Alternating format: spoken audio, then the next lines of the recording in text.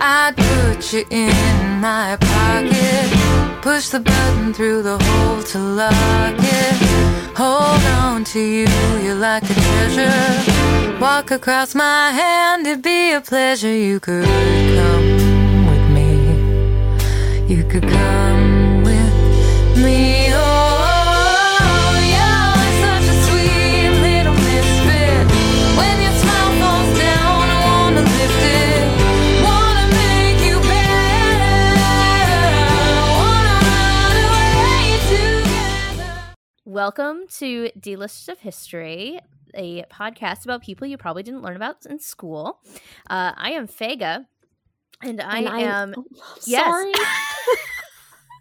Sorry. I'm Vega. Just Vega. I'm just Vega. Who are you? I'm Issa. I was just too excited to tell everybody my name. Just really excited to be here.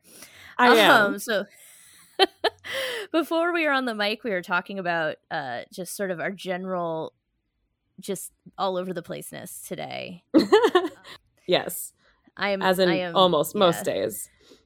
Yeah, I had the last 2 days have been kind of crazy for me. I had a tour guide who got sick in the middle of night tours. I feel terrible for the guy. But it meant that I had to on a day that I was not supposed to be working and I was supposed to be spending time with Mazal. I had to hop in the car and head downtown and run a tour. And then I had the first tour of the day the next day. And oh man. So I'm just haven't it's quite a lot. I got you. I got you. I got there in the morning and I was like, oh, I am still here. And that's all we can ask for, right? We're all here in almost one piece. We're here. We're excited about history. We are. And we're going to talk about a part of history I don't know very much about. And this was really challenging for me in a good way. But it was just, there were a few moments when I was like, what am I doing to myself? I feel that way all the time. But this is a book that you suggested, and you actually mentioned on your TikTok, and people were like, "What's that?" And you were like, "Yeah." You were like, "Well," and keep an eye out. I'm so happy because I have not read it yet. So this is gonna be. I'm very excited to know what's inside this book. Yeah, I should name drop the book. Let me just look it up, make sure I get the name right. Oh, of course. So it's called The Cheese and the Worms by Carlos Ginzburg. Yeah. Carlo Ginzburg. It was originally written in Italian, which I think is part of the struggle I was having with the book. And then it was translated into English, which is what I read. Obviously. Yes. Do not speak Italian. And it's a really interesting book, and also it starts off with this happens in books for nonfiction books for historians all the time when they're written by people who are academics, and they'll say, oh, we wrote this so that it would be useful for academia but also understandable to the layman. And I really struggled to read this book, and I don't consider myself a layman per se. I'm not an academic, but I'm also not a layman, so I don't know how a layman was going to be reading this book, but I read it so that you don't have to, you the collective you. Yes. And hopefully I will do it justice. I'm excited. So this is about a gentleman named Menocchio. Menocchio. And he was born Domenico Scandella, I think is how it's pronounced. Okay.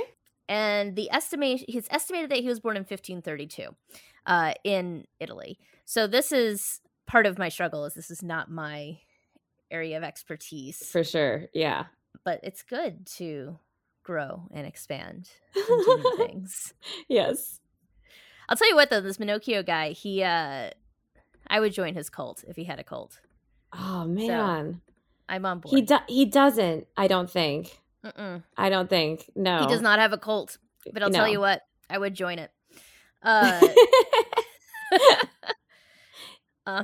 My cat I can't wait to hear about why. Oh, good. Good. Who's that? Which one? It's Ira. Ira loves being on camera. Like when I have therapy, he's always there. So sweet. Like anything, he just wants to be on. He's very upset because he can't access my lap right now. Here you go, baby. Come on. You can do it. Yes, Ira. You're going to have to go faster, Ira. Don't rush him. Don't rush him. Okay, so Menocchio, estimated that he was born in 1532. He was a miller from Montreal, Valencia, I think is how it's said. Okay. I'm not sure about this word. I'm going to put it in the chat and see. Oh my gosh, you can't do that, Ira. He's like rubbing his head on my microphone. It's like you've lost your lap privileges. This is going great. Oh no. Doing fantastic. There we are. Montreal. And then I think it's Valencia, I think, because it's like the onion, I think. I just found out that Julia Fox is like from Milan. Oh, cool. And because she was like, I don't know if she's from Milan or what, but she like speaks Italian. Wow. Yeah. And she was like on she was on a podcast, and she was trying to ask these podcasters what gabagool was, and they were like, oh, it's capricola. She's like, oh, do you mean capricola or something? And they were like, what the fuck? Anyway, yeah, I have a friend who lives half the year in Italy. Whoa. She's married to an Italian man, and they live half the year in Washington, D.C. and half the year in Italy. Although during the pandemic, they just fully moved to Italy at one point. They were just forget this. Yeah. Which would have made the same choice. So Montreal is a town in the far, far northeast of Italy in the Alps. Okay. So this was cool for me because I've actually spent some time in the German Alps. So I sort of kind of felt like I had a sense of, if not the geography necessarily, the vibe. Yes. So the current population, so like today, of Montreal is 4,373. So that kind of gives you an idea little town. Of the size we're talking about. And there's been two notable people from there. One of them is Menocchio. Of course. So, and the other person I've never heard of. So that's Montreal. All right. It's part of the Friuli region. Okay. Which was taken over by the Republic of Venice in the 15th century. And the book starts out with all this fuss about the conflict between the Friuli lords and the Venetian authorities that I found deeply confusing, because it was very like in-depth history that it kind of assumed I had that I didn't. Yes. But after doing some background research, what I gathered was that the feudal nobility did not want to give up power when the Republic of Venice took over. So the Republic of Venice did not function as a feudal state. Okay.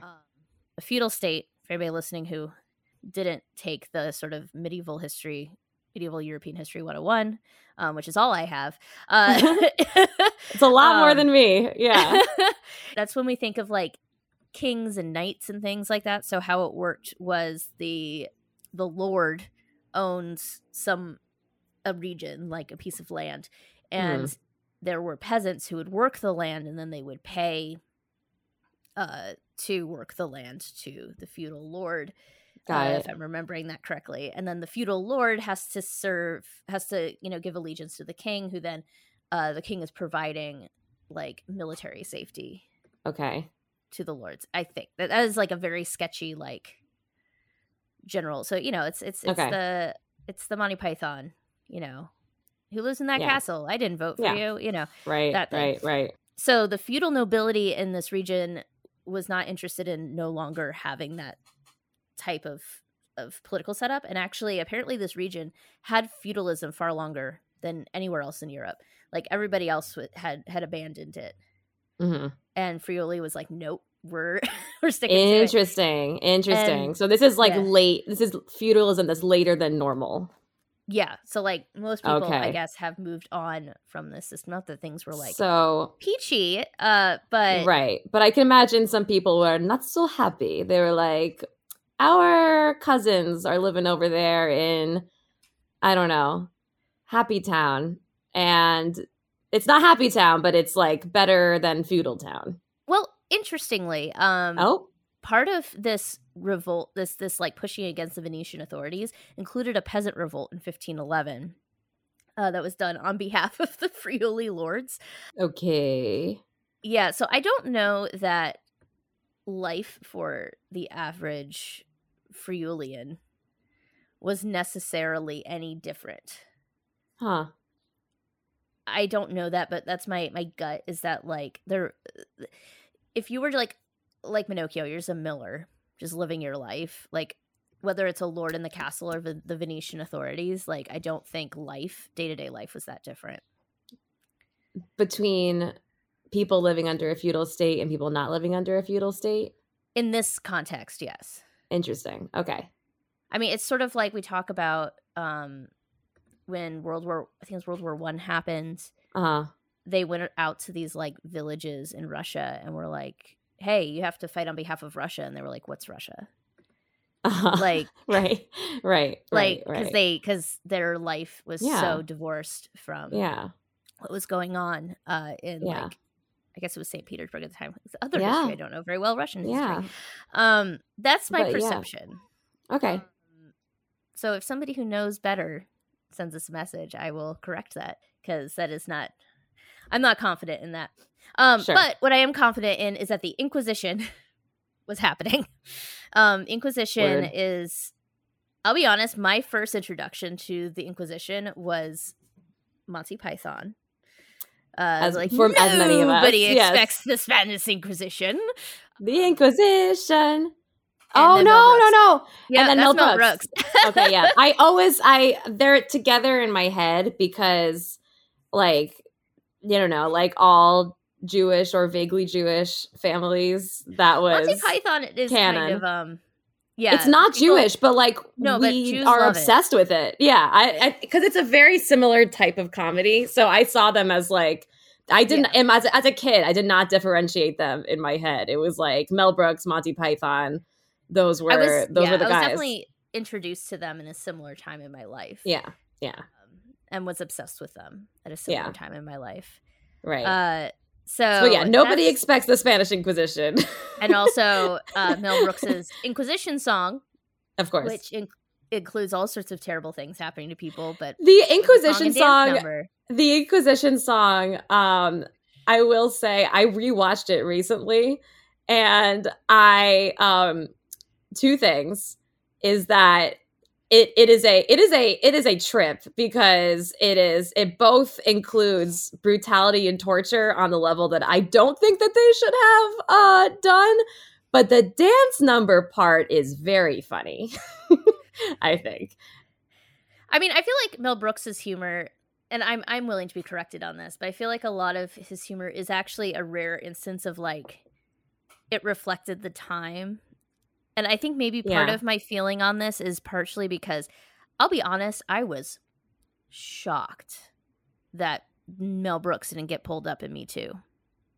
And maybe I just don't have enough faith in my fellow kids. Did he do some bad stuff?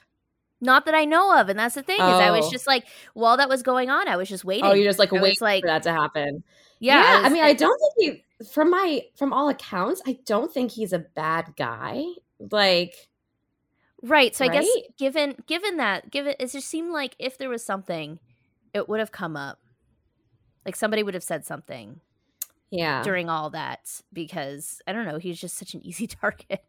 But I don't think he's a bad guy. Like, I think, well, that's my point, and so that gives me a little more like, okay, you know. No, Mel Brooks is really interesting. He gets into like kind of the extremes of quote unquote dark Jewish humor.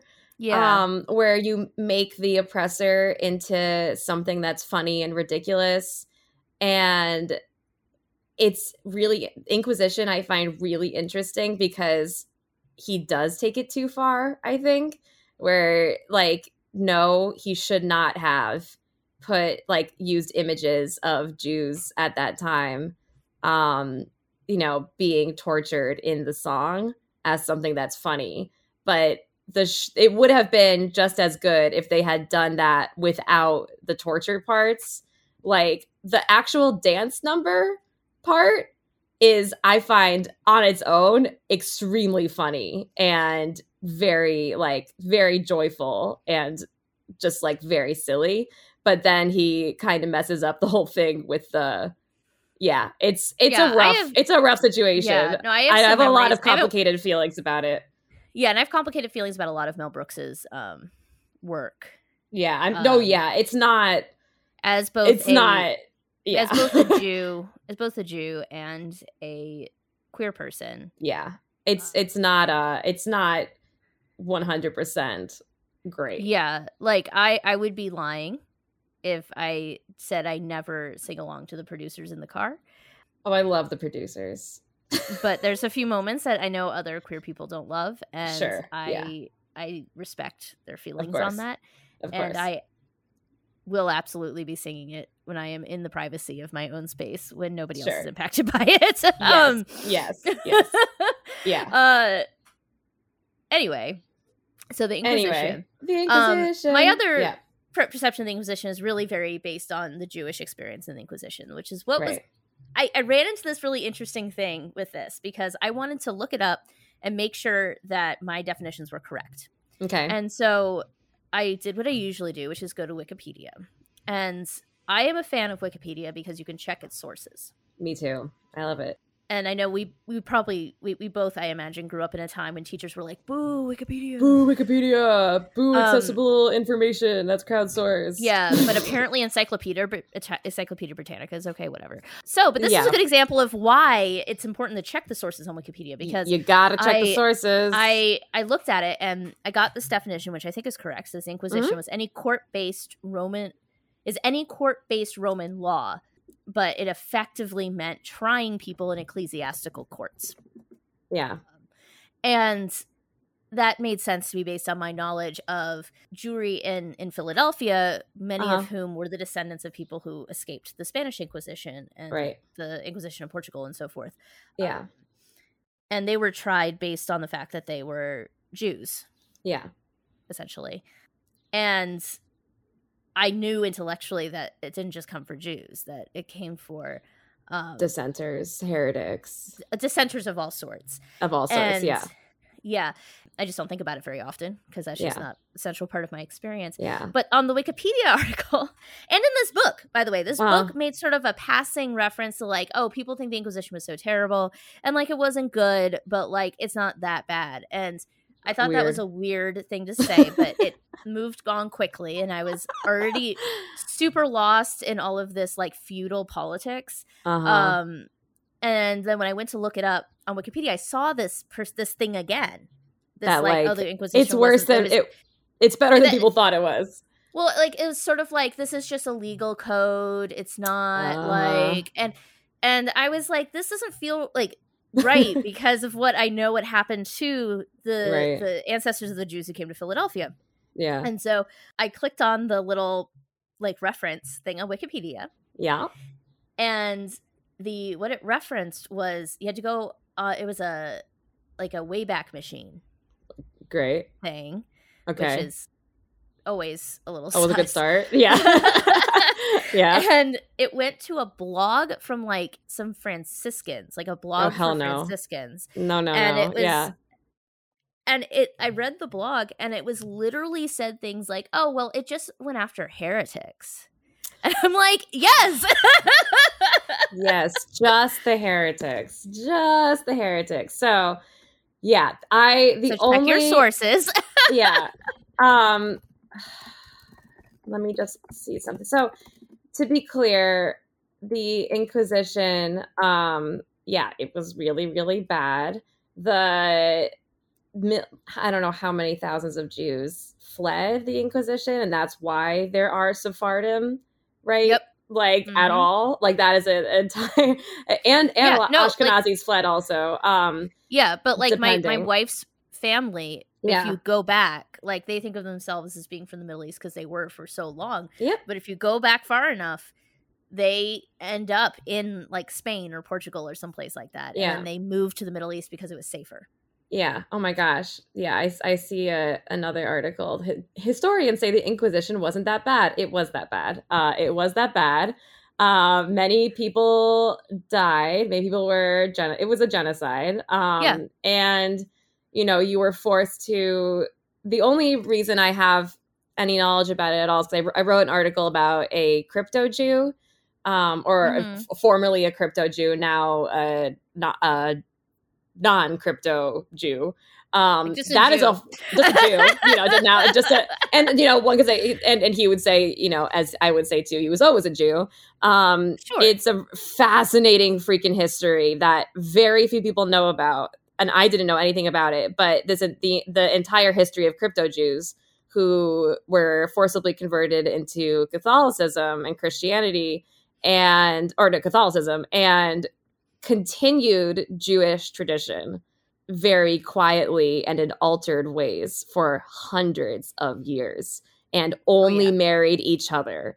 Crypto Jews are a Jewish population that were secretly Jewish for hundreds of years and only married each other and literally kept an altered form of kosher.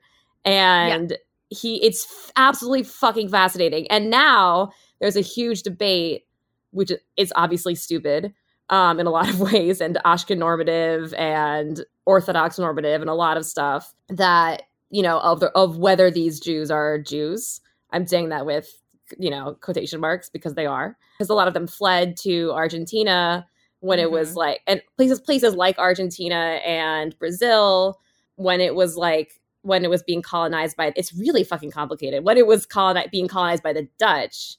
Yes. Because the Dutch were relatively okay with Jews for a while. And the Dutch are actually the reason the Jews ended up in New York, by the way. And the Inquisition. It's a crazy story. That makes so much sense. Wow, that makes so much sense. I didn't think of that. A boat of Jews heading back to Europe when Brazil was taken over by Portugal, got waylaid by pirates, ended up in New York. It's what? Oh my God, I need to learn all about this. But anyway, yes, then Portugal took over. Now it's not okay again. They're like, damn it.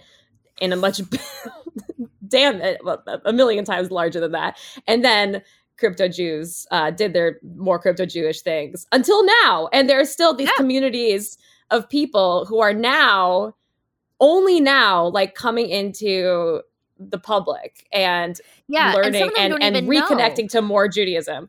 A lot do not know. I know somebody. I went to a conference, a tourism conference, and tour guides, we love saving a buck. So somebody's in-laws had a timeshare that you could trade to whatever. What ended up happening was it was a place that had 5 bedrooms, and so if we all put in for it, it was cheaper than getting hotel rooms. Mm-hmm. And so I didn't know everybody who was in there. I knew the person who had the connection to the timeshare. And there was this woman there who was from somewhere in Latin America. I forget where. I'm still Facebook friends with her. And she was telling me about how her family, she had a menorah and they lit Shabbos candles and all these things, but she thought she was Catholic and she didn't know that other Catholics didn't do these things. Yeah. And she had made the choice to convert officially, which is her own personal decision. And but it was interesting. Yeah. This is exactly, sorry, wait, I interrupted you. Oh no, that was okay. It. No, this is. I know it's a little bit of an aside from what we were here to talk about today, but it is a really fascinating history that not many people know about. That I think is really, and it's more pertinent, interesting. Honestly, than and it is. So it is. So this artist that I was talking to. Now, what is his? I have to find out what his name is. So he this artist I was talking to did not know that they were crypto Jews until he was 18. Because his family didn't tell him because it was very, very, very hush-hush. And he says in his community, a lot of people don't even know that they're Jewish at all. And like you were saying, it's not known that they're Jewish. So even though they do all these things, and the way that the way his parents met, and they did not know for a very long time that they were Jewish. It's like a family secret. And because only the craziest part to me is that crypto Jews married each other. Like they kept that the Jewish community, and they what they called it, I don't know what the exact term was, but he says it basically translates to pure. Like you can only marry another, in that family, in that tradition, you can only marry another pure person.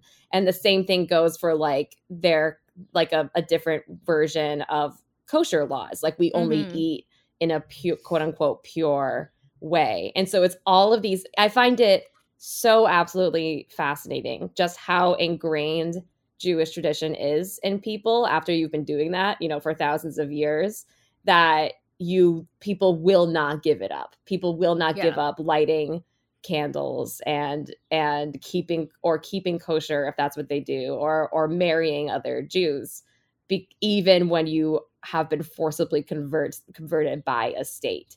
And so one of the really interesting things is also, we know, I'm going to try to remember if I'm remembering this right. We know of certain crypto-Jewish traditions and how far they go back because of trials, because of people that were being accused. This was the first time I had heard of this term, but being accused of Judaizing.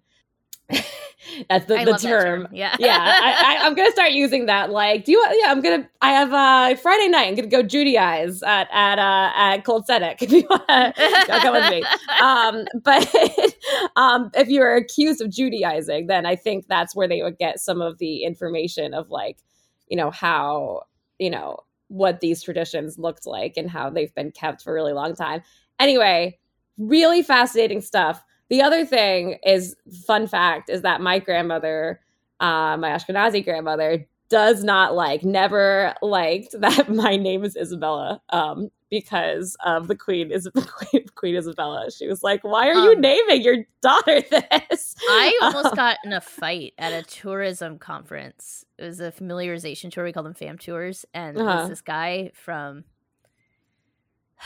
Bolivia, I think, is where he's from. And he was giving us this little, like, you know, we were walking around the National Mall, and there is a statue of Isabella right by the White House. It's part of the, I forget the name of the organization. It's like the UN for North and South America, but I forget what it's called. It's like the Association of American States, or I forget, something like that. But they have a statue of Queen Isabella.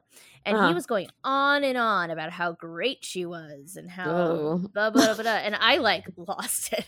Yeah. In the way that I lose it, where I was like, she also, like, committed a genocide. Right. And he got... Right. It didn't go well. Yeah. So anyway. Inquisition. It was a genocide. Don't let nobody tell you different. That's the moral of the story. I'm going to pause and get more coffee. Okay. Sounds good.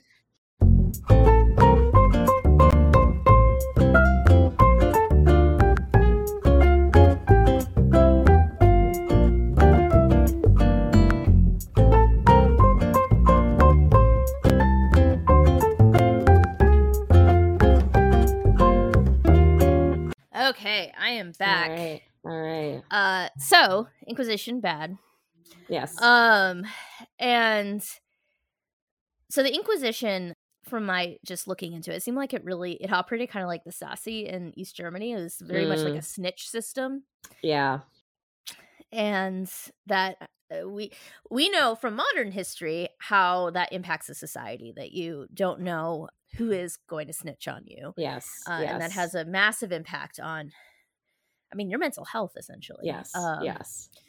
So Menocchio grew up in this. He's a miller, which is a skilled profession. Gave him more access to the nobility and the larger community because, you know, peasants would bring their grains to be milled or whatever. And the nobility were also going to the miller for their grains to be milled and so forth. And also, to be a miller, you had to, like, pay rent to the local noble. So he would have existed in this sort of in-between place in this class structure that existed. He claimed in his interrogations that he was poor, but he did seem to have at least some social and financial capital. Yeah. Wasn't he the mayor of his town at some point? Yes. Yeah. So I don't know if he was just trying to make them feel bad for him, or if he was one of those people who was like, I'm so poor, and you're like, come on, man. You are not. Yeah. But maybe compared to the like nobility and whatnot. It's hard to know what he meant by that. Yeah. But he rented multiple mills that were considered property of the feudal lord. He was exiled for 2 years for brawling, and during that 2-year time, he was able to that's pretty funny. He was able to rent another mill during that 2-year period. Committed brawler. Yeah. Love it. So convicted brawler. That's my convicted brawler. Yeah. I love for a second all I could see were Pikachu's ears. So he wasn't like wealthy or anything, but he wasn't destitute. Right. On this, I tried to include as many quotes of his as I could because it's really cool. First of all, it's cool we have quotes of this guy from 15 whatever. Oh yeah. And also he's hilarious. So here's a quote about how he feels about this sort of place he existed in life. Everything belongs to the church and to the priests, and they oppress the poor, who, if they work 2 rented fields, these will be fields that belong to the church, to some bishop or cardinal. Mm-hmm. So he is coming it like it is. He is coming for them. Yes, he is. Let's see. He really was like harsh. He really was on the church and was kind of forgiving towards local secular authorities. He kind of said that they just weren't paying attention. Like if the secular authorities were doing their jobs, they would stop this, which I disagree. But that was his perception of what was happening in his world. He was a community leader, like you said. Yep. 1581, he was mayor. Pikachu is licking my butt. I don't know why. I have pants on. He's grooming my butt. It means he loves you. It means he's dominating me. And I think I've learned that I think Pikachu's style of grooming is one where he is in charge. Like he's like, no, it's because I am the head of the house. Anyway, it's very weird and it's wet. Sorry, so I got never a little a dull distracted moment with cats. Really? It wasn't. Anyway, so continue. he was a community leader in 1581. He was mayor of Montreal, and he was also a cameraro, which is like a church admin for his local church. Okay. But he gets reported to the Inquisition. The person who reported him was probably the local priest, Don Ottavio Montreale. He was a member of the local feudal family, as his name would suggest.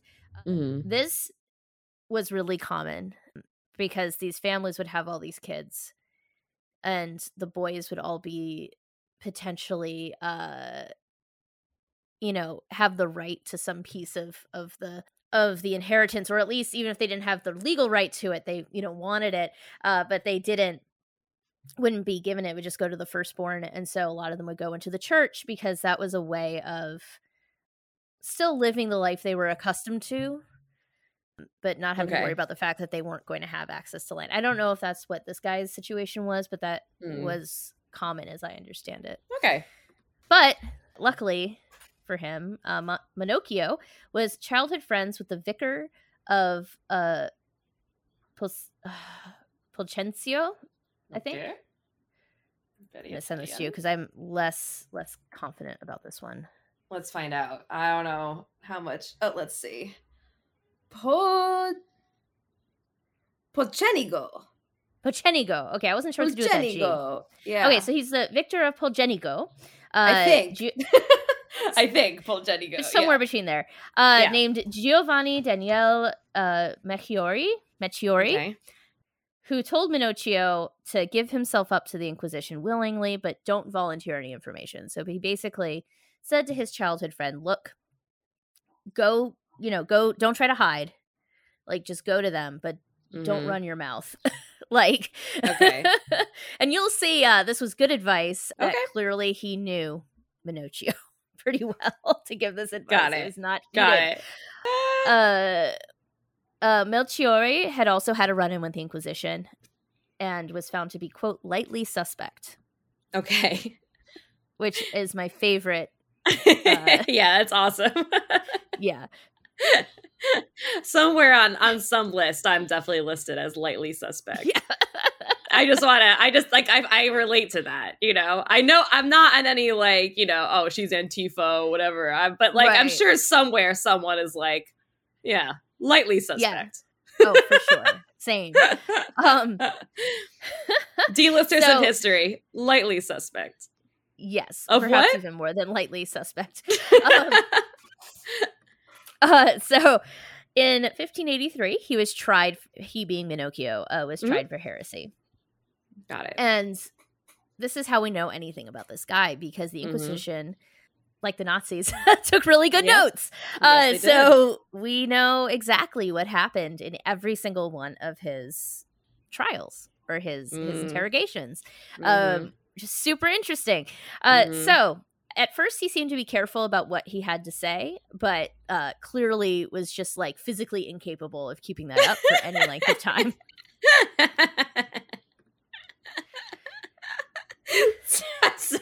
I'm sorry. That's just I think hard relate. Like I No, I love this guy. We would have been friends. We would have 100% been friends with this guy. 100%. I'm just imagining like hard relate. Like if I like I'm just imagining myself, you know, being like tried at the Inquisition, and I'm like, well, I'm already at the end of my rope. Let me just tell you how I feel. Well, and it's even better than that, because he said that he'd always wanted to talk about religion with learned people. Amazing. So this is my chance. This is my chance. So it was like he's tired of talking to all these dipshits in his little village. He wants to talk to some people who like knew stuff. That's so funny. Oh my god. It's not funny because it's the Inquisition, but it's also very funny. This reminds me of my I think I may have told you, or in some sense, or you saw on my social medias on how I had this 20-minute long Uber ride with an anti-Semite conspiracy theorist. So scary. It was fucking scary, but also like in a Menocchio moment, I should have just kept my mouth shut. But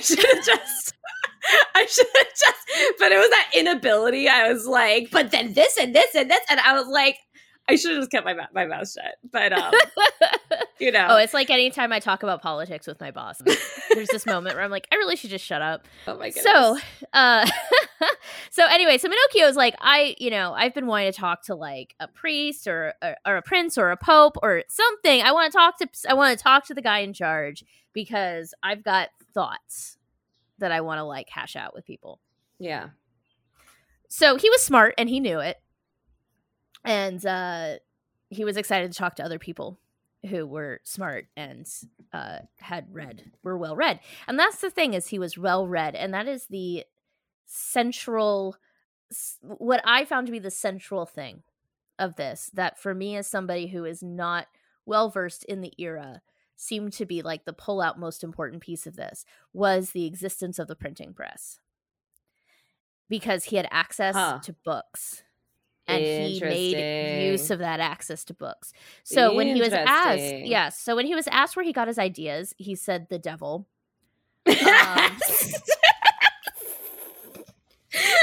Sorry.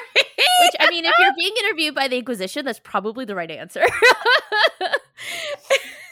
Because, like, you know, by your definitions, the devil. Classic. Yeah, so this is another person I wish could have had Twitter, you know? Oh my God, yes. Oh, yeah. I would read this guy's Twitter. So he goes in the category of people we'd follow on Twitter. Yeah. Yeah, so a lot of this book was sort of tracking down what books he probably read. Because his home was searched, but the Inquisition only wrote down the things that were illegal. So there would have been a lot of books that would have been pertinent that, I guess, to somebody who's familiar with what would have been available to someone like Menocchio at the time, were definitely like big influencers. Or he mentioned them in the Inquisition, but they weren't illegal, so they weren't written down. But what we do know he had, which was super illegal, was a copy of the Bible in the vernacular. Okay. And this was, I should note, this is post-Luther. Interesting. Right. So this is post-Luther, but Menocchio is very, very clear in that he has no, like, interest in Lutherans and all that. I wonder how much of that is just sort of a, like, us and them kind of thing. Mm-hmm. Like the Lutherans are them over there. Yeah. But I don't know that. But he had a copy of the Bible in the vernacular, and that was very illegal because once people start reading the Bible, they start having their own ideas about what's in the Bible. Yeah. So that was a really key thing with the Catholic Church at the time, was not permitting that only people who could read Latin would be able to access the holy texts. Right. Oh, I linked to the Wikipedia because I was like, there's too many books open. He had lots of influences. The big ones, though, that comes up a lot is, we're going to give this a go, Il Fioretto della Bibbia, which is a Catalan chronicle by several authors with a variety of thoughts, including a supposed history of the world. Oh, wow. And he bought this in Venice. Like, he bought it himself. Okay. And some of the writings are 200 years old, which I think it's really interesting that something that old was still, like, pertinent. Yeah. And it just shows how different the speed at which information is processed. Yeah. Today. What was that book about? Let me make sure I'm remembering the right one. Oh, that one, it was unclear to me because it's basically just like, it seems like it's like a bunch of essays. So I wrote a variety of thoughts, including a history of the world. So that meant that when I wrote it down, I didn't really understand what it was. Yeah, I think I looked into this and I was like, I don't understand what this book was, but but it's important. Because he references it extensively. He also, by the way, Menocchio has a tendency, I do this too, I really feel this guy. He would reference things and say, I got it from this book, and the author of The Cheese and the Worms would say, like, that is not what was said in that book. So this is what happens. I know about you. It's how the human mind works. It's how the human mind works. It's like there's like this, like, you read something, you learn something, and then you have all these very clear notes at that time, and then you keep referencing something, and then sometimes it can become just like a story that you tell yourself that, like, if you that, like, it morphs a little bit, and then, like, 3 years later you're like, I have to check my notes on that again, and then you're like, oh fuck, that was what have I been talking about? I've done that so many times. I've done, like, and, like, usually, I mean, like, I'd say I'd like to think that most of the time, you know, it's still true. It's just like, oh, that's not where that came from. It's like it's from a different thing and whatever. And right. Or he often did with something that I have definitely done, or I've seen other people do, where it's like you read something and then it's been so long and your brain sort of like smushes it around and makes it into something new. Yeah. The other book that was really important was I'm gonna give it a go. Il Cavaliere Zuan de Mandevilla. That was really bad. It's an Italian translation of the Book of Travels attributed to Sir John Mandeville. Okay. And this is a really important book. He was a Englishman who did genuinely travel, but then, so there's like part of the text is like real, and then the other part is just like made out of just whole cloth, completely made up. Mandeville, he made some stuff up about a bunch of places. Yes. But what's important is not the accuracy of his travels, his writings of his travels in this context anyway. Mm-hmm. What's important is that it really shook Menocchio's world because it was his first view that there were people in other places who lived differently. And this book was not was it not? Oh, maybe it was legal. I don't think it was legal. I think people. Oh, it wasn't. I don't think it was illegal because I think the idea was that people would read it and say, "Oh, look at these like savages." Right. But Menocchio looked at it and said, well, if God like does all this stuff, like why don't these people know about him? Therefore, there must be more than one way of living, righteously, which in today's world is not that like bananas a thing to think. Like that's actually a very common. I definitely grew up with people saying things like, "There's many paths to God" and things like that. Yeah. So he read a ton of books. Those were the really important ones. Oh, and there's a book that we don't know what it was. It was just described, but the sort of accepted like most likely explanation for this mystery book is that it was a Quran. Cool. Translated into Italian, which did exist. Yes. There's a super interesting history. Which speaking of things that speaking of things that shook me. Menocchio may have been shook by this idea that other places existed in the world. I was shook by the idea that Menocchio had access to a Quran. Yeah, this is a absolutely fascinating history of. I can't say for certain exactly how the Quran started getting translated, but if you think about it, like it makes sense. It makes sense. He's pretty close to Andalusia. He's like not super far from the Moorish has recently been a Moorish country, and there was a lot of interest. I don't remember the dates in when the Quran starts getting translated, but it's a really fascinating history, and it gets fucked up so fast, as you can imagine.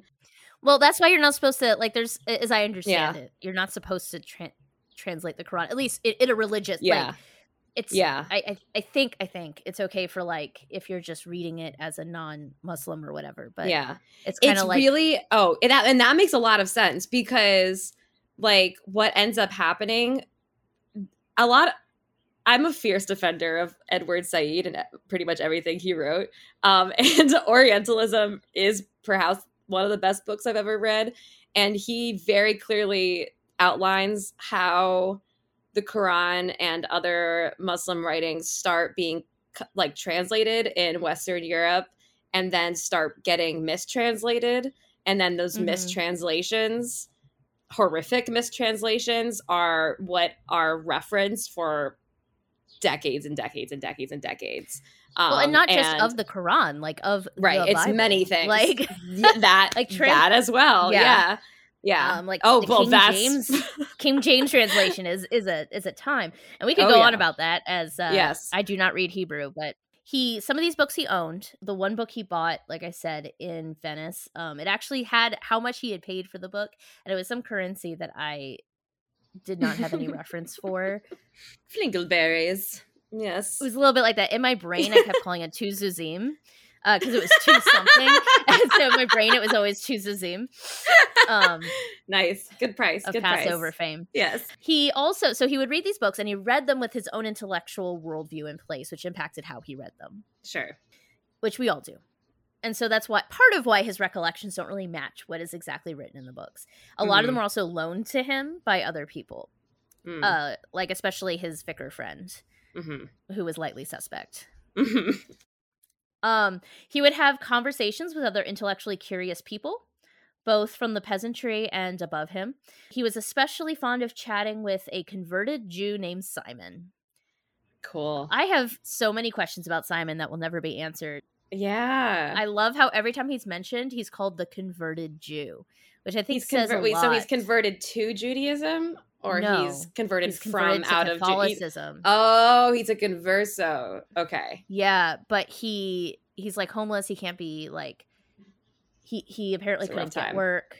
Yeah. And he was constantly a converted Jew. Like it's the sort of thing that like I know about what our experiences were in Europe at that time, but it was just interesting to read it as not the central thing. He was just this guy who, unsurprisingly, being a Jewish person, was always interested in chit-chatting about religion, like many Jews are. I'm not surprised that this makes a lot of sense. anyway, I'm excited to hear about what he wrote about. But from what I understand, it makes a lot of sense that he was talking to a Jewish quote person, unquote converted Jew. Yeah. Yes. The peasant culture at the time, which is important to understand Menocchio as well, it was very much rooted in the natural world. The world of Menocchio and other peasants and the church and the aristocracy, that's a much more modern term, but like the lords and things like that were so separate, where they would look at the same thing and come to completely different conclusions. Sure. I wrote as an aside that the way it was described in the book reminded me of the separation we see between us and our friends and the like MAGA crowd, where it's like we'll look at the same piece of information and it's like it's like we're looking through different mirrors or something. Yeah. So it's very much like that. Yeah. What he believed nowadays sounds pretty tame, but it was a big deal at the time, and he was inconsistent in his interrogations. We don't know if that's because he was inconsistent or because he was like, in prison and being interrogated extensively. Yeah. Or if he was just trying to like not get in trouble and had forgotten what he had said. We don't know. But here's his overall what the guy believed. So his overall belief was that the only sin was to harm one's neighbor. So he said that like to blaspheme was like tearing one's own cloak. It only hurts you. And he admitted, he said, it also hurts God, but he thought of God as like a father figure.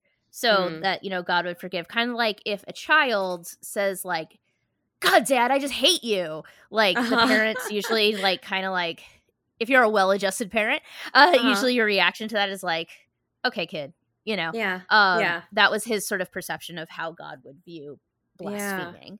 Yeah. And he reduced religion to morality, which nowadays we think of as what religion is, but absolutely was not what it was at the time. Interesting. Let's see. He doesn't think we know what religion is true. Like I said, Sir John Mandeville's book like shook him. Learning about all these different societies that had these wildly different ways of living, like just really seemed to impact his view of the world. Yeah. For example, there was this idea of 3 rings that came from one of these books he read that he seemed to really appreciate. The 3 rings are the 3 Abrahamic religions. So like Christianity, Islam, and Judaism, and this idea that they are all valuable and they are all valid, basically. A quote from him is that he was born a Christian and so desired to live as a Christian, but if he had been born a Turk, he would have wanted to remain a Turk. This is such a like this again. This is so like exactly what you're saying. Like in today's world, obviously lots of people are Christian nationalists and don't believe this, but like this was so. I grew up Unitarian, and this was like very run of the mill. But for him, this is super radical, and obviously to the point of this is an imprisonable offense to believe that to believe these things. And also like we hear this too today of a lot of people who are reclaiming culture and so forth. I mean, this is essentially what he's saying before that conversation is like you are who you are and you should be who you are, whatever that is. And another quote from him: God has given the Holy Spirit to all Christians, to heretics, to Turks, and to Jews, and he considers them all dear, and they are all saved in the same manner. Work. But I will note for the listeners, when he says a Turk, he means Muslims. A Muslim. Yeah. Yeah. Which is like, because that's just what's happening at the time. The Ottomans are there. They're people, and like there's. I really, this is one of those, maybe this is my version of like the Inquisition wasn't so bad, but there is like there is debate over how the Ottoman quote unquote invasion happened. I've heard about how violent it really was. It's a big question mark for me. I really haven't done too much intense reading about it, but there's a lot to be said for, they were not the violent hordes that white Europeans today will still say that they are. And modern Islamophobia is based in, this fear of Turks and Ottomans and I mean, Moorish Spain was a pretty great place to be a Jew. It was wonderful. I would, if that's one of the places when people say, like, could you go back, and if you were going to go back and visit any place anytime, we're pretty limited as to where we would want to go. But I would say definitely the two places would be 100% Moorish Spain and the 1700s Poland, probably. Yeah, I would just love to have that plus germ theory. Like, every time someone thinks about that, I'm like, I realize it's such a cop-out. That's a really good point. That's a really good point. I really struggle. I really struggle with this idea of living in any time where there's no water purification. Like, I really struggle. So in that case, then Moorish Spain, in that case, then Moorish Spain definitely wins out because they're way more advanced in terms of like medical science. Like, yes, so they then really you're so right. And then actually on top, then like, but honestly, grand scheme of things, it was apparently most anthropologists agree that it was like just way more healthy and pleasant to be on Turtle Island at that point. So probably and any place that was predominantly Muslim, as I understand it, during that time frame was doing pretty well. Because there was a big focus on education in Muslim countries at that time. So other things Menocchio believed that were heretical. He did not think Mary was a virgin. And he based this on, I love this, his entire basis of this was, have you ever seen a kid born from a virgin? He's got a really good point. Yeah. Again, a great point. He thought that Jesus was a prophet, not a god. Or maybe he was a person who was chosen to be son of God, maybe. Yeah. But not born as the son of God. This really feels very like if he had a Quran, this would make a lot of sense. He's speaking my language, and that's what the Quran says. So yeah. That the Pope has no power given by God, but is meant to exemplify the qualities of a good man. So basically that the Pope is the head of the church, should be respected as such, but like he's not like some sort of mystical person. Like he's a guy. The Pope's a guy. Yeah. Again, very, very reasonable, but this seriously undermines any power that the Pope has back then and today. Yeah. I mean, gosh, I've heard Catholics today say these things, and it's not the official teaching of the church, but definitely have heard Catholics say these things. #cool Catholics. I have a big love for my hippie Catholics, my cool Catholics. Everybody should follow the hippie Catholic on TikTok and wherever else she is. She's a real one. I love her dearly. She gets so much shit from every other Catholic else.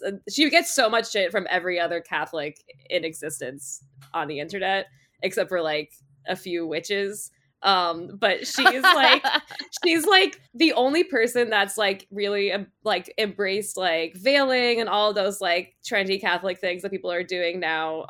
And like Latin masses, and also like, thinks gay people should get married and stuff like that. And anyway, every nation has its heretics. Every nation has its protesters. I can say I knew many, many nuns that were pro-gay rights. Nuns are notorious for being awesome. Depending on the nun. Well, highly dependent on the nun. In comparison to larger Catholic populations. Yeah. It's just crazy because this is still so... The Catholic Church, like, this is still so... Like, in a Unitarian space, this is, like, dogma. In a Catholic space, this is still very looked down upon. Very much so. And even I would argue in a lot of Jewish spaces, this is... pretty standard fare. Like I would say any Reform, Reconstructionist, even most conservative I would say so, tools, I would say these would not be wild things to say at Oneg. Right. Nobody's gonna be like, what's wrong with you? Even Open Orthodox, probably. I mean, Orthodox is so interesting. We could go into this another time because I don't really get someday it. But... we will. Someday I'll pull some of these rebbes because they're interesting people. Yeah. So he didn't think that Jesus died to redeem humanity. If he was divine, why didn't he just climb down from the cross? Like, why did he stay up there? And if he died, he must have been a person, which is a very like Jewish thing because this is part of our thing. Yes. Of if the Messiah comes, we have a whole list of things that will apparently tell us that somebody is the Messiah, and one of those things is that they will not die, and so he basically was making the same argument that I make about Rabbi Schneerson, which is. Bro's dead, so clearly not the Messiah. Bro's dead. Fun fact about Dealers, we have it on very good authority that he's dead. Yes. I really love that we have that. But yes. It's down like we can't we are one yes, all our evidence. we both have a direct line to someone. Who has a direct line to. And we've been told we cannot, which is fair, because, like, you know, it would be unsafe for that person to probably, for us to share that publicly. But I will say, yes, it did not change, that acquaintance did not change my opinions on the matter. Yeah, no, it's just it's a little bit of like it's a little bit of a fun fact about us. But the other thing that this is just very interesting is that his analysis or his way of thinking or his cosmology or whatever just sounds a lot like like when I was growing up Christian. Like this is and specifically, you know, this is me pre-leaving Christianity, and there are a lot of those. This is obviously controversial. I don't think it should be, but it's obviously controversial. There are a lot of those beliefs I still hold, like, you know, like the idea that Jesus, you know, was not the Son of God, for example. Like, I never believed he was the Son of God as a born Unitarian going into Congregationalist church. We can get into what that means a little bit later if it's relevant. But basically that Jesus... My belief is that he was a Jew, that he never... I feel like, this is maybe more of what I feel like, he never actually left Judaism. Like, he never... Oh, I mean, if you look at the Gospels, he specifically never says left that he Judaism. Is not abandoning the law. Yeah. Like that, I forget which gospel it's in, but he specifically said he is not abandoning the law. Yeah, so... he was a Jew the entire time. And the only reason, I think, this is the only reason that he's not one of our prophets as Jews, like he's not an Elijah. It's because of Paul. It's Paul's fault. Because of fucking Paul. Otherwise, he would have been one of our prophets. And if Paul hadn't fallen off that damn horse, like, imagine. So I don't know. It's like, this is just this idea that he's not the Son of God, but that because this whole thing of like him being the Son of God totally it's a shadow over everything he actually said. Like, yes, you know, like, and if you look at the things he actually said, like, they're all pretty straightforward. Well, he was basically rebelling against both Roman authority and also the authority of the centralized temple. Yeah, which, as now all Jews live under rabbinic law, which is different. So I think he would have been kind of pro that. But I think he would have been pro. Yeah. Yes. Anyway, I'm sorry, that was a little bit of a tangent, but I have a deep. I have a deep. This is like a very interesting person to learn about. Oh, very much so. As somebody that was. Yes. I want to see if I can find the actual book, because I wrote a page number, and I had done that earlier, but I was like, this isn't that important to get the quote. But this is actually a quote I like to find. So give me 2 seconds to grab the book. Do your thing.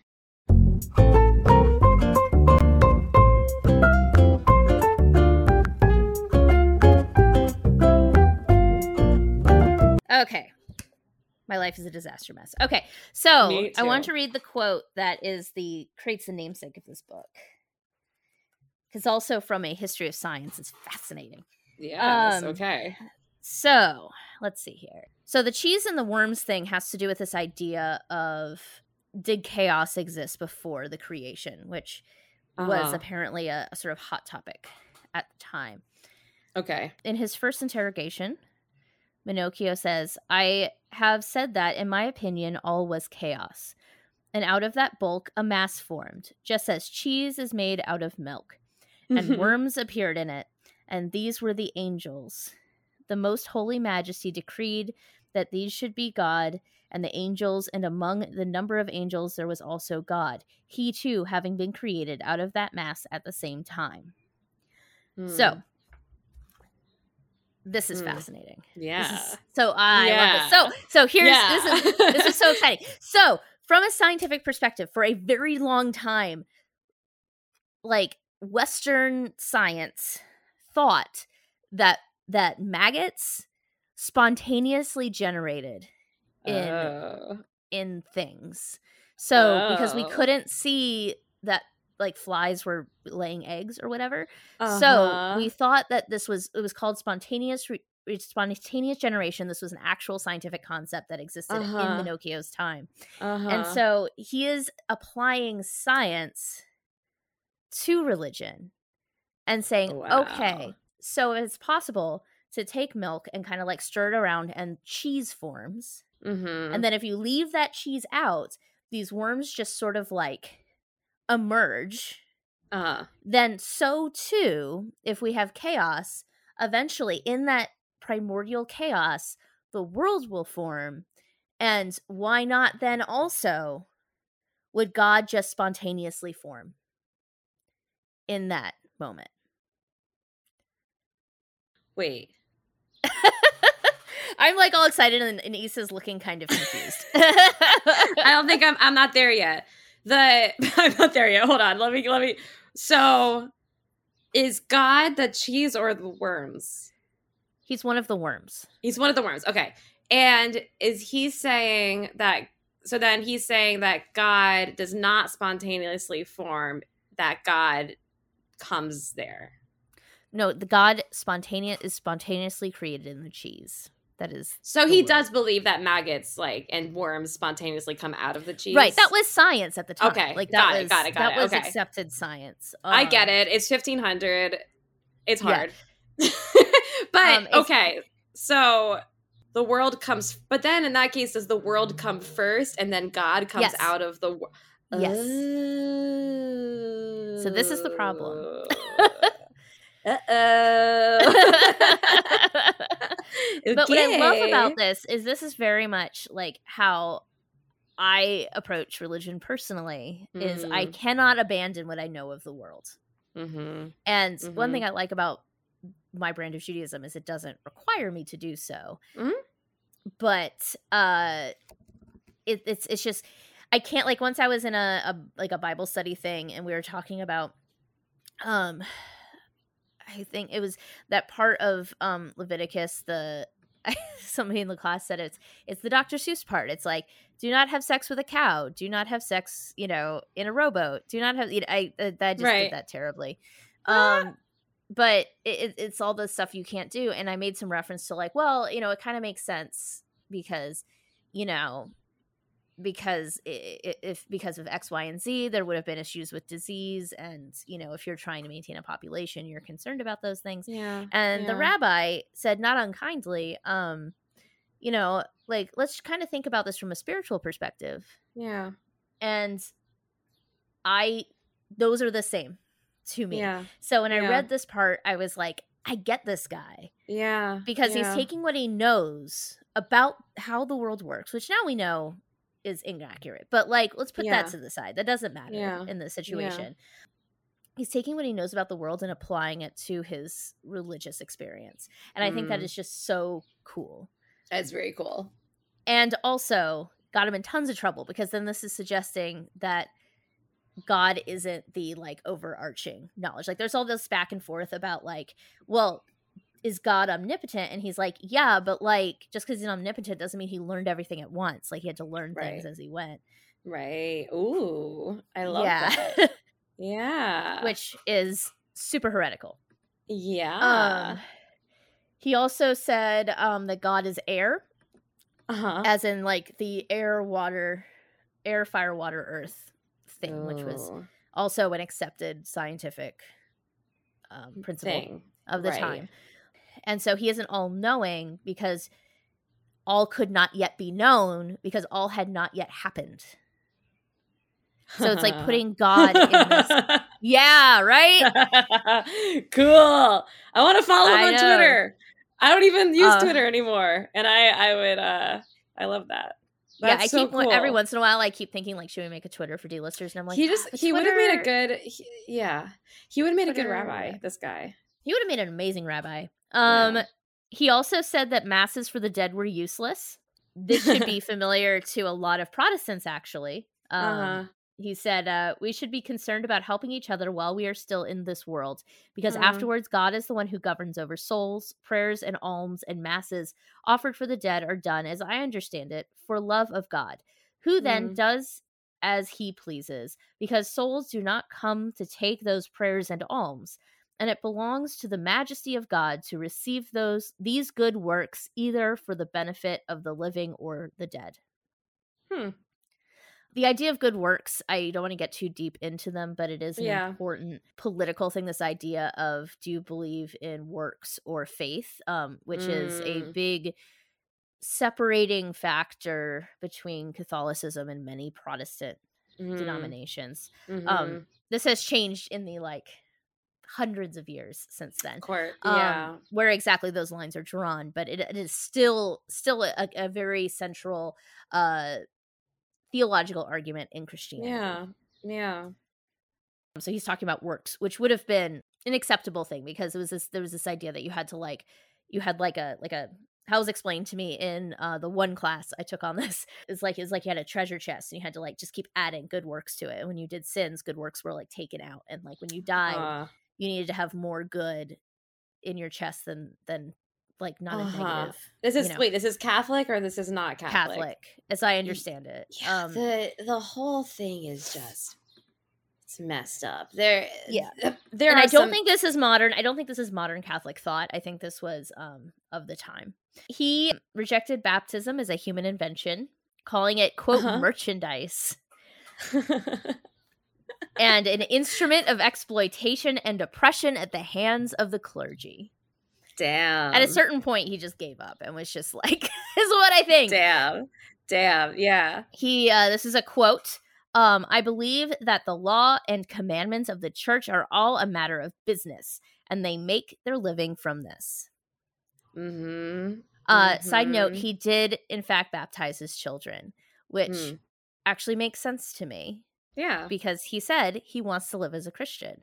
What he thought, I don't think necessarily impacted his doing the things that the church required. He just also wanted to think and argue and he wanted to tear it apart the way we do. This makes him this is a really interesting, this is in the misunderstanding of, or the mischaracterization of unions as disgruntled workers that hate their jobs. And what you'll hear from them again and again, it's, no, we love our jobs. If we didn't love them, we would leave them. Yes. If we didn't love them, we would find some other type of work. If he wasn't still committed to being a Christian, then he wouldn't be thinking about all this stuff or exactly and interrogating it in the same way. So I find that so interesting. Yeah. Yeah. So another Menocchio quote, you priests and monks, you too want to know more than God, and you are like the devil. You want to become gods on earth and know as much as God, following in the footsteps of the devil. In fact, the more one thinks he knows, the less he knows. Which we have a fancy word for now, which I don't remember what it is, but that is a psychological concept, this idea that the less you know about something, the more you think you know. Oh, I'd love to know what that concept is. Yeah, he was definitely friends with a Jew. Oh, for sure. It's so funny. It's very clear that he's friends with a Jew. Dunning-Kruger effect. That's what it's called. The Dunning-Kruger effect. Yeah. I'm just thinking about one particular person that Ben used to work with who always whenever I'm man, I haven't done enough today.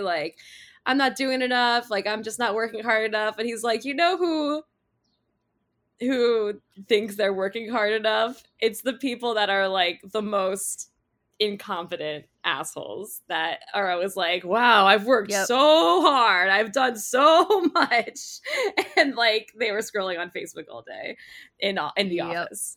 I won't say who. This is based on an actual person. Yeah. Yes. Regarding the priesthood, he stated, I believe the Spirit of God dwells in all of us, and I also believe that anyone who has studied can become a priest without being ordained, because it is all a business. So nice. Very Quaker, this idea of God being in all of us. Yeah. He said that preaching hell is a business, which makes sense, right? Like, you want to keep people in the doors. Now, there's a lot of talk of hell. What did he actually think then the opposite of hell, paradise, was? He said that paradise is a feast, the end of work. So that is very much connected to peasant ideas, but that's also how a lot of Jews today, anyway, I'm not sure about in that era, envisioned the time of the Mashiach is.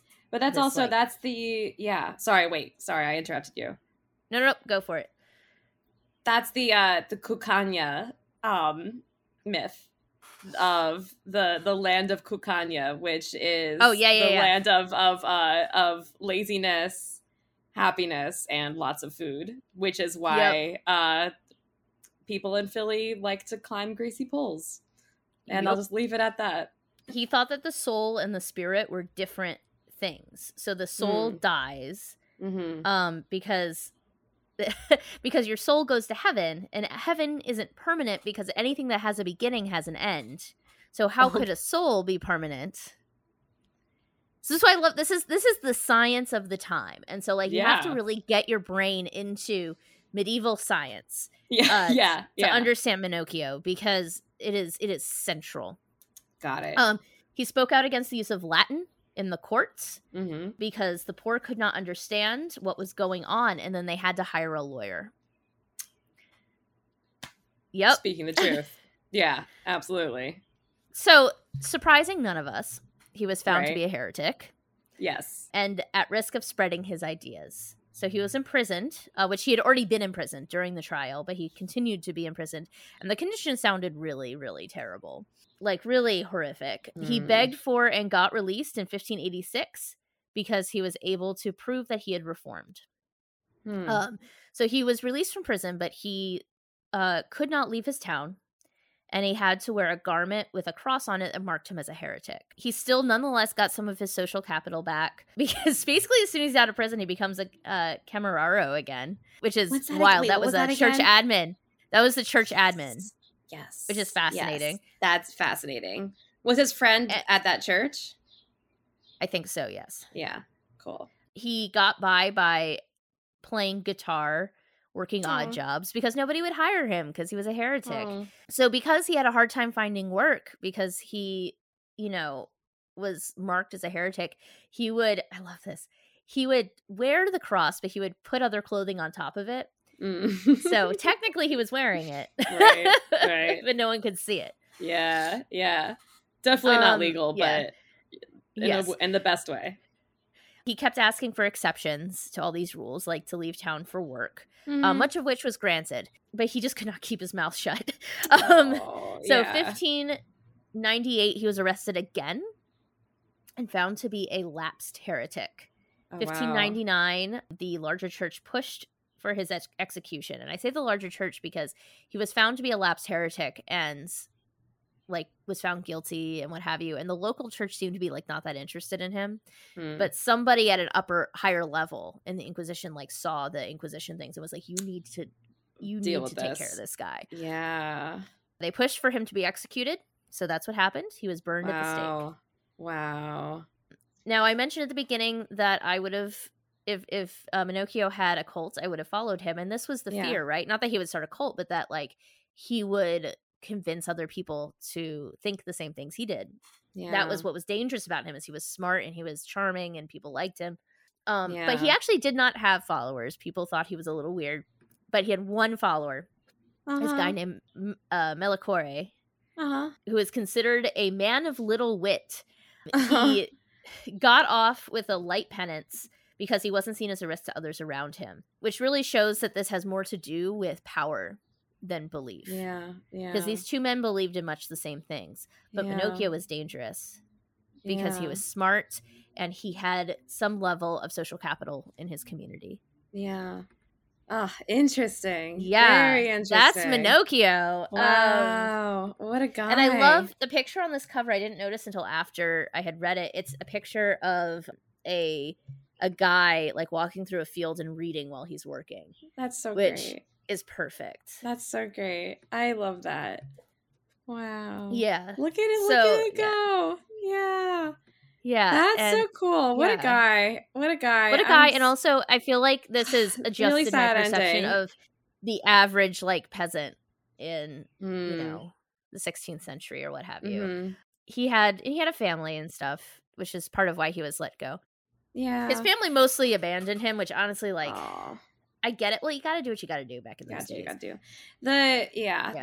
But this is what, from what I understand, made this book, the translation explanation by Carlo Ginsberg, so radical is because, you know, we're still very much living in the age of this reigning idea of the country bumpkin that just goes along with whatever the higher power says, you know, and this relates to like people in rural America today, that we, you know, city people, especially like the more elite we are, see people who are rural and working class as backwards and unable to think for themselves, which doesn't mean I think they're right all the time, but most people are way more complicated than they come across and are just far more and what was really radical this, and like you're saying, like this, what makes this book so exciting, the way it was when it was published, was it's like, you know, it's this incredibly rare example that we have that's written down of his report of what he thought, but it raises the question of how many other people were out there like him, who were maybe a little smarter about not talking that didn't talk as much as he did. The authorities. But how many other people like him had just completely different ways of thinking about the world and were not the sheeple we imagined them to be. Right. And as I understand it, and this I will say is based on like some documentary I saw on like the Discovery Channel or something when I was like 18. So this is sketchy. As I understand, there's a lot of these moments in this era of European history that indicate that there was some other stuff going on in the like peasant classes, but because a lot of them were not literate, we don't know how they have. So there was all these like peasant revolts that happened that must have required huge amounts of organization, because it's like you have these like 1,000 people showing up from all over the different places to one place on the same day, and they're doing that without written communication. So something's going on there, and we just have no way of knowing. Right. And that's part of what's so cool about this, is that the Ginsberg found this information on accident, I believe is what he said. He was like looking for something else in Inquisition files and stumbled across Menocchio and was like, who's this guy? This is wild. Yeah. It's so definitely not what I thought I was getting into, but I really enjoyed it at the end. So awesome. What year was this again? Well, he died in 1599. Yeah. The other interesting thing to think about, the last thing I'll say is that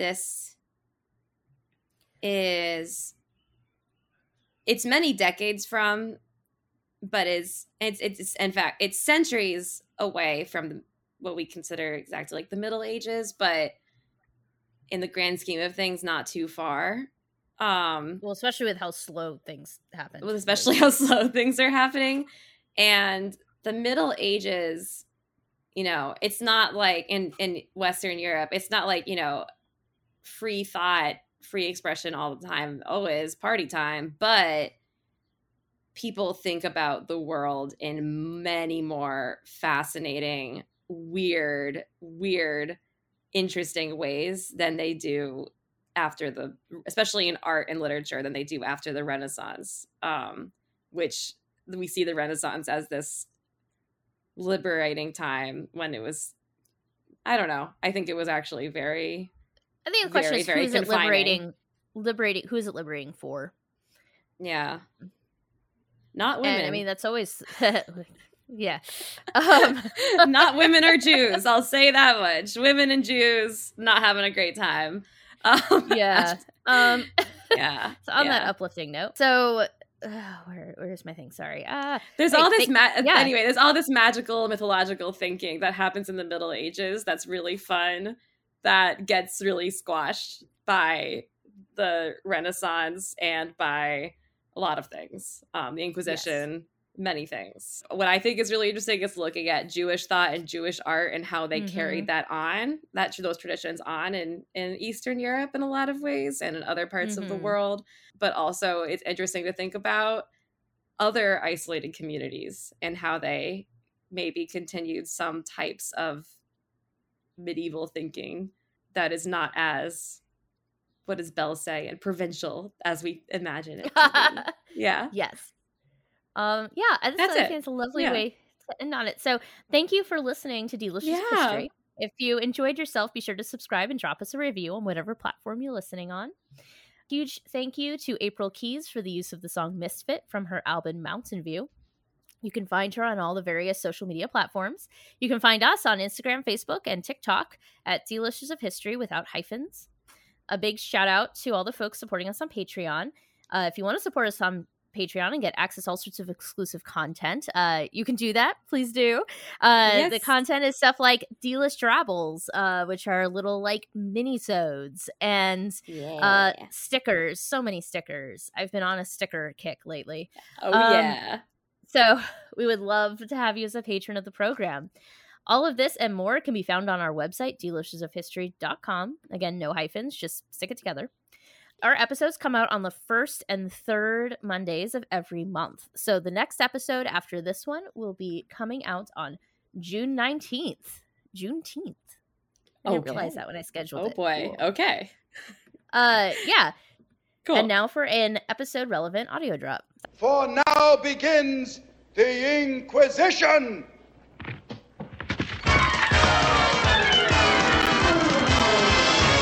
The Inquisition. Let's begin. The Inquisition. Look out, Sam. We have a mission to convert the Jews.